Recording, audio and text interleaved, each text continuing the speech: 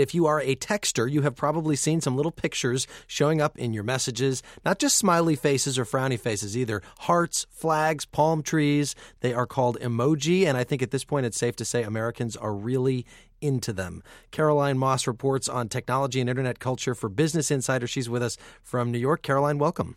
Hi, thanks for having me. Well, what is it about these little pictures, and they look like clip art, like old-fashioned clip art, that are so addicting? You know, I think that was a sort of a slow roll for the emoji. I think once Apple made them available as its own keyboard on the phone, now it was, why bother texting? You can send a picture, you can send a heart, you can send a thumbs up. You don't have to say anything at all. It's appealing and it's pretty, and now it's spawned off so that they each represent something that's its own language. So you're saying that it's easier? It's just easier than typing out a text to somebody? You know, I think that it depends on who you are and who you're talking to and maybe what the nature of the conversation is.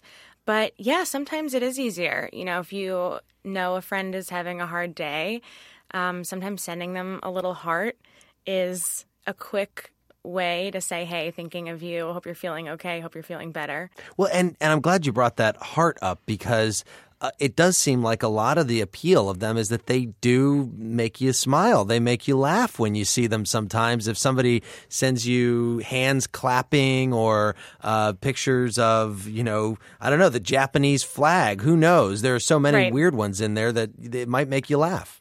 Right. Yeah, I mean, it's fun. It enhances the conversation. And you can use them across all platforms. You know, it's not something that you're just using in text. You can use them on Twitter.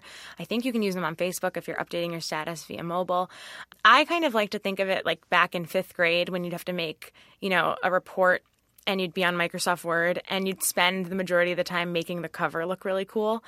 Forget actually writing the report. But it just is sort of a way to, decorate what you're saying. And I think that if it wasn't the truth, then it wouldn't be such a popular method of communication right now. One of the things that is interesting about them is that they're used not just by young people or people in college, but, by parents, by grandparents. Everybody's using these. How do different generations use them differently?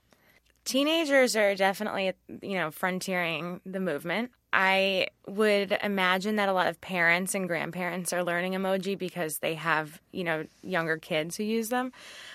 Teenagers are probably the most savvy, and teenagers are probably the ones that sort of dictate what each emoji stands for and when you use it. There was this interesting, and it actually was reported as breaking news, what we all thought was the prayer hands emoji actually was a high five.